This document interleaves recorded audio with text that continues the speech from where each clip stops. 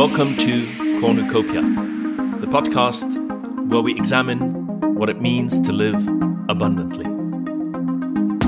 My name is Karim Benamar. In this episode, I'd like to look at economic growth.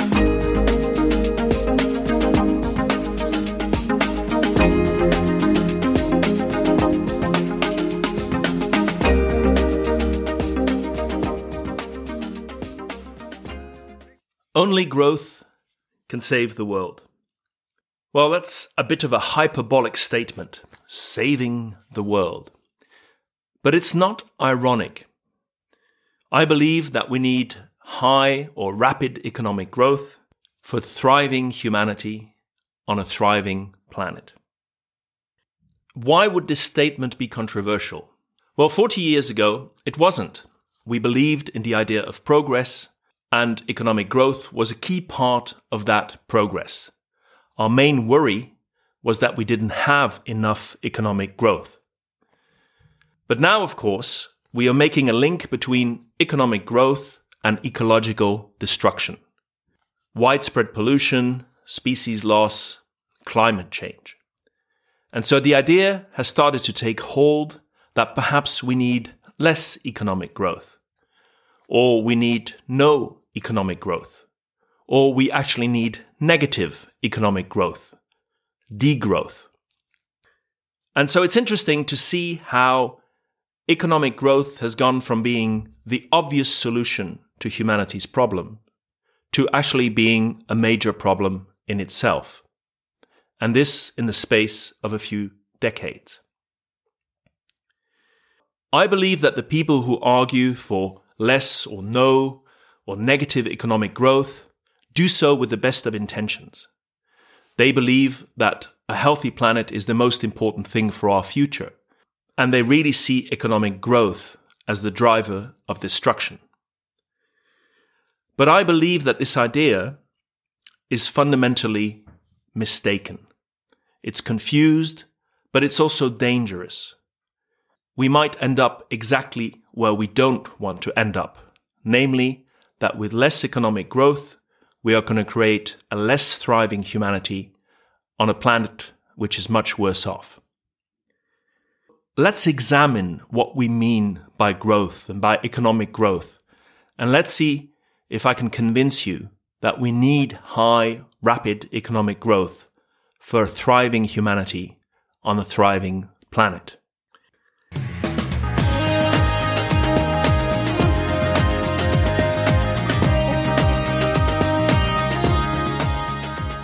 So first of all, we should ask growth of what? Good things can grow, bad things can grow. Growth in itself is just a tendency to increase.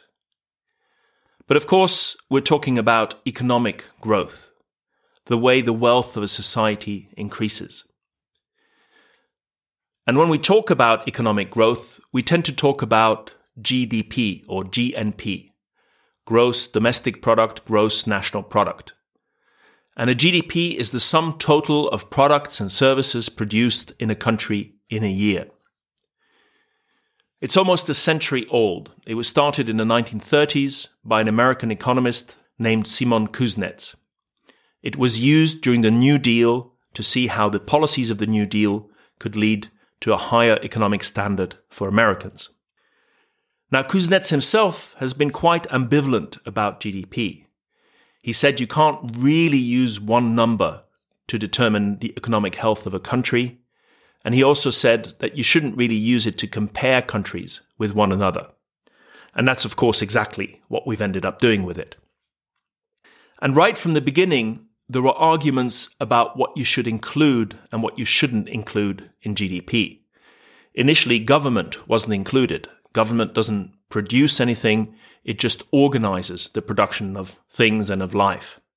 For a long time, the financial sector wasn't included because, again, finance finances things, it shifts money around, but it doesn't really produce anything. And fairly recently, about 5 years ago, the European Union decided to count the shadow economy as part of GDP. Drug dealing and prostitutions were calculated as part of GDP in certain countries, and not in others. And to standardize this, the decision was made to just include it in GDP. That meant that some countries' debt to GDP ratios suddenly got a lot better, because when you included the shadow economy, their economy was actually a lot larger. There have also been a lot of suggestions to calculate the well-being of a population differently. Why count economic growth? Why not count a general happiness index? Countries like Bhutan and New Zealand have made efforts in that direction. Why not use a number of metrics to calculate the well-being of a population? Now, I believe these are worthwhile efforts, but they do face the same problem. What should you include, and how should you measure what contributes to well-being? When these things are no longer just quantitative, but also qualitative, the quality of life, they become a lot more subjective. And there are actually a couple of reasons why we can take GDP as an indicator of global well-being. The first is that there is a strong correlation between GDP per capita and human well-being. The countries which have high GDP per capita are also the countries where people have high levels of well-being in terms of health, in terms of economic possibilities, and so on. There are a couple of exceptions, of course, countries which are rich in natural resources but haven't spread the wealth around, and countries which have a very inflated financial sector because they're tax havens. And if we think about it a bit further, it's easy to see why. Because all the things that contribute to well-being are all things which cost money. They are all things which represent economic growth.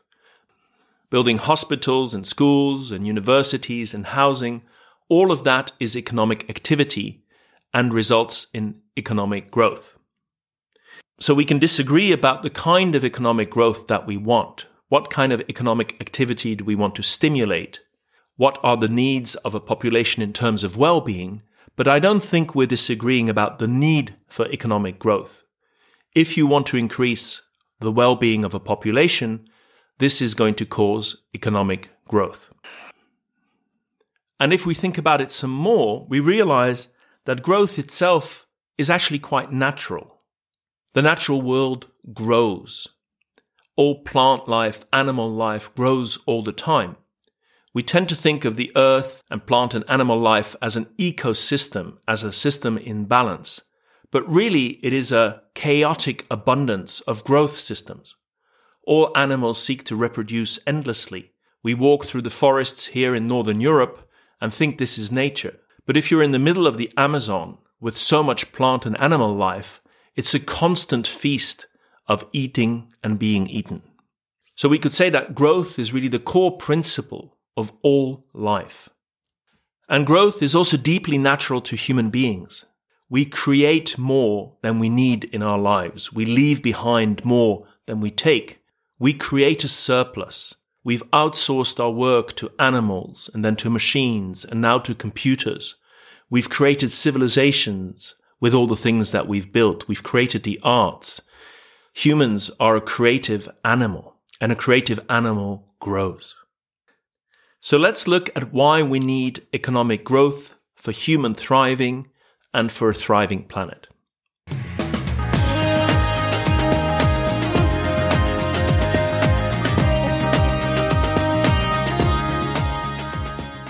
Well, first, our economic growth is still a massive work in progress. While billions of people live a life of affluence and well-being, there are still billions who do not. And we've made great strides in reducing extreme poverty, but it's still there. In 1970, half the world's population lived in extreme poverty, which is defined as having less than $2 a day to live on. Now, that number is about 10%. Great progress, but we're still not there. And the next step up, which is living on less than $10 a day, is still a reality for half the world's population. So from a global point of view, we actually need rapid, massive economic growth to bring to the poor and the extreme poor part of our global population the opportunities and the benefits that the rest of the world has. And economic growth for the poorest people immediately leads to a much happier life. You can have access to clean water, to safe housing, you can send your kids to school. In the poor countries of the world, we still have enormous amounts of unemployment and underemployment. The biggest problem is a lack of organized economic activity. If we provide financial opportunities for the poorest, we're going to increase their well-being dramatically, but we're also going to cause quite rapid economic growth. Poor people spend money on things that they need and spend the money quickly. And even in well-off countries, giving money to the poor is a great way to have economic growth. This also means that if you're arguing for degrowth on a global scale, you're actually arguing for the poor people to remain poor. It's almost a colonial attitude. We've managed to get this level of wealth, you haven't, and let's just stop here. It's a bit as if you're having a game of Monopoly, where you decide to stop the game at some point, when some people are rich and others poor. People who worry about the environment also tend to worry about overpopulation. But here again, the global population is now stabilizing. People in middle-income countries and in rich countries are not experiencing population growth. All the growth comes from the poorest countries on earth. And we know that if we make those poorest countries richer, people will have fewer children. Families have a large number of children because they see children as an insurance for the future. And this is true when you're very poor. It's not true when you're middle class or well off. Then children are an investment, they cost money, and you tend to have just two. So if you want to stabilize the global population, reducing poverty is the best way to do it. And that will lead to global economic growth. And so rather than ask, how should we have less economic growth, we could also ask, how do we get very rapid economic growth? Why do we believe that an economy growing on a yearly basis with a few percent is such a good thing? Why not double digits? It is possible to have rapid economic growth. Countries in East Asia have shown that over the last few decades. And when you're in a time of war, you also have rapid economic growth because everything is focused on the production of war material. So we could ask, why not aim for much higher economic growth to solve global poverty? And we can do this by spreading technological development, the use of smartphones in poor countries, solar panels, all these technologies we have which will leapfrog the stages of development that the rich countries have taken until now. All the indicators of human well-being, such as access to healthcare, to food, to housing, to jobs, to education, all these are elements of growth. And improving these things on a global scale will lead to global economic growth. So perhaps you'll grant me that global economic growth, if it's the right economic growth, actually leads to a thriving humanity. But then the question still remains, can we do this on a thriving planet?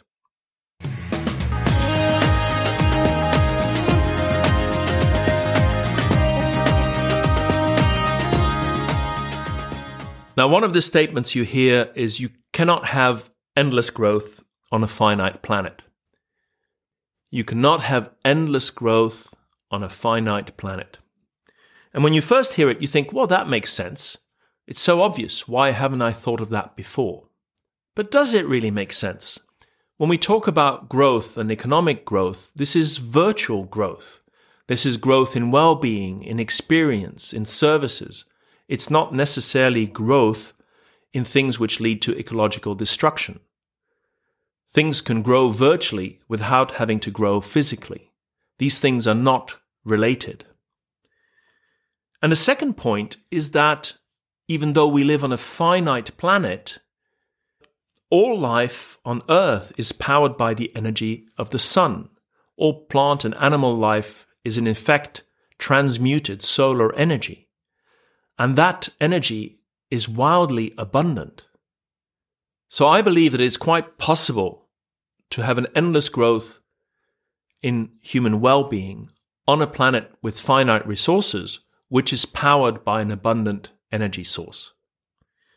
And the technical term for this is decoupling. We need to decouple economic growth from the use of natural resources.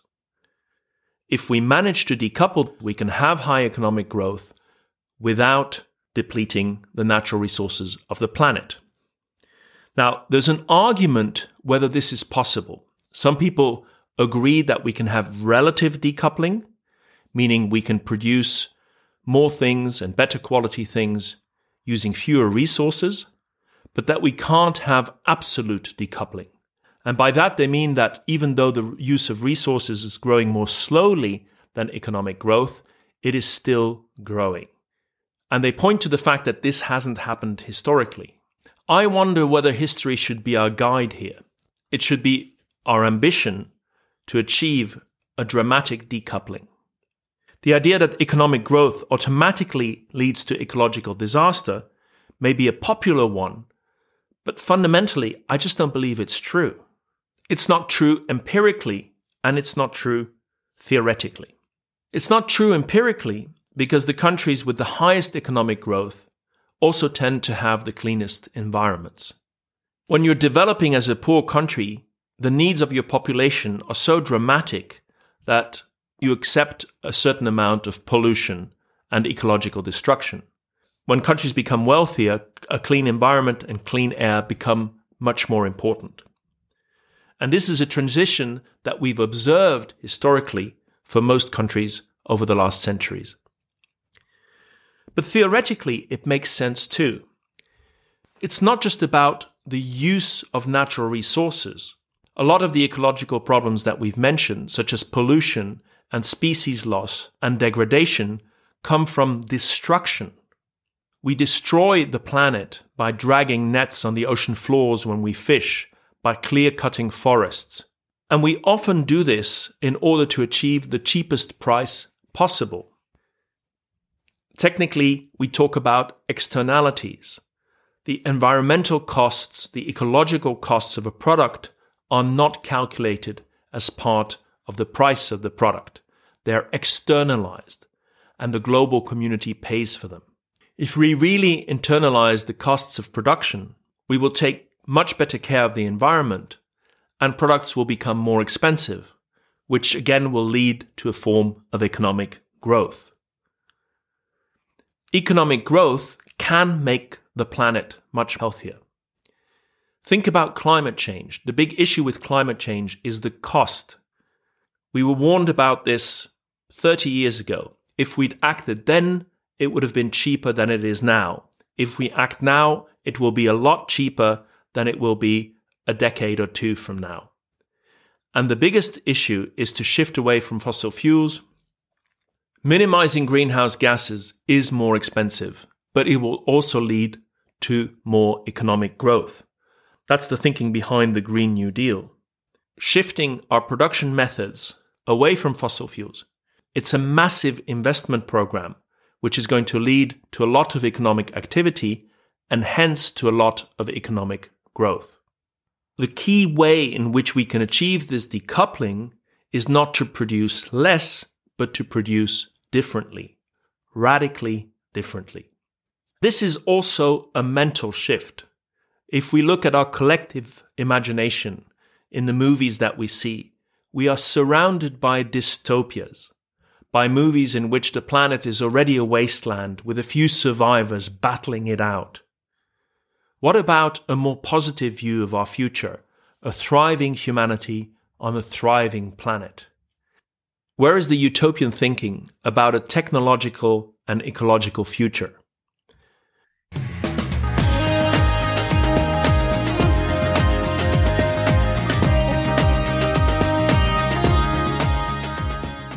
Now, if you agree with me that we need rapid economic growth for a thriving humanity and that we can do so on a thriving planet, then how are we going to make this rapid economic growth for the future?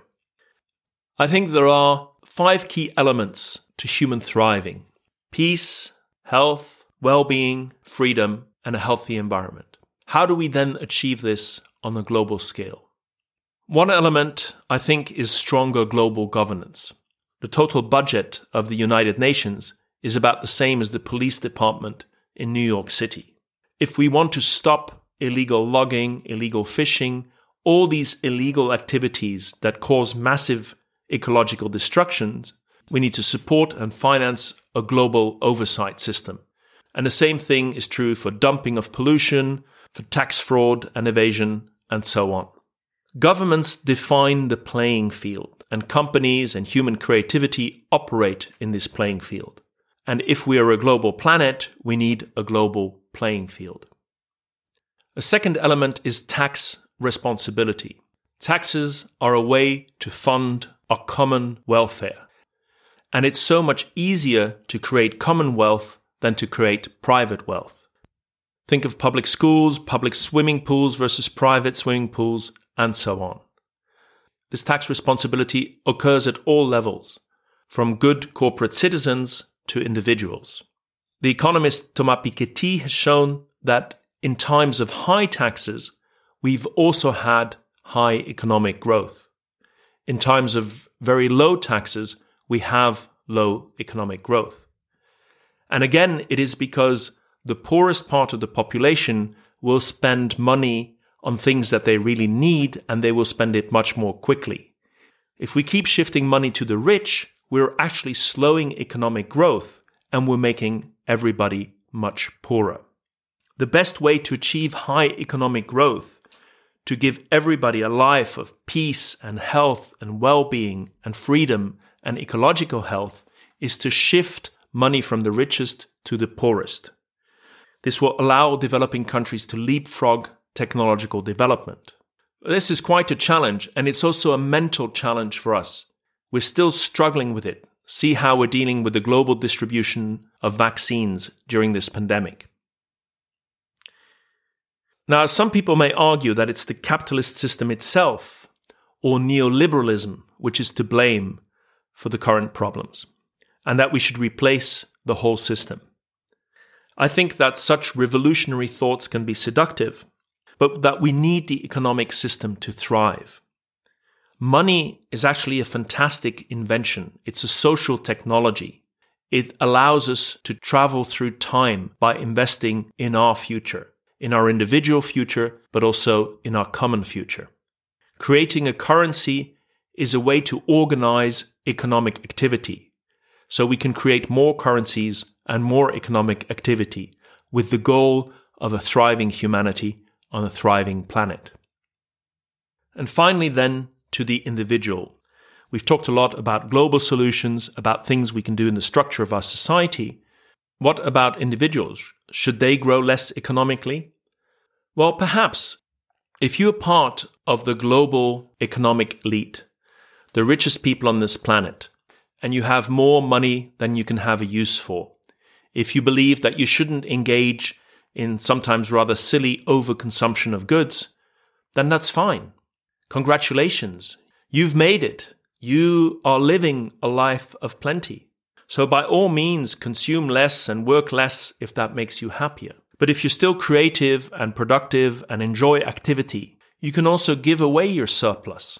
You can give away 1% of your income, or 5%, or 10%. There are even people who give away 50% of their income. Again, shifting the money from the richest to the absolute poorest will have the most effect. There's some fantastic work being done in a field called effective altruism, which shows that some donations are 100 times or even 500 times more effective than others. But be aware that if you start giving that money away, you are going to contribute to global economic growth. And perhaps this is what it comes down to. We're still learning what it means to be rich. In a world of want and scarcity, being rich meant accumulating as many things as possible, at least more than your neighbor. But in a world in which we've created so much wealth through technological and economical development, we have increased our surplus. We have gone from surviving to living. And when you have so much surplus, it's easy to give it away.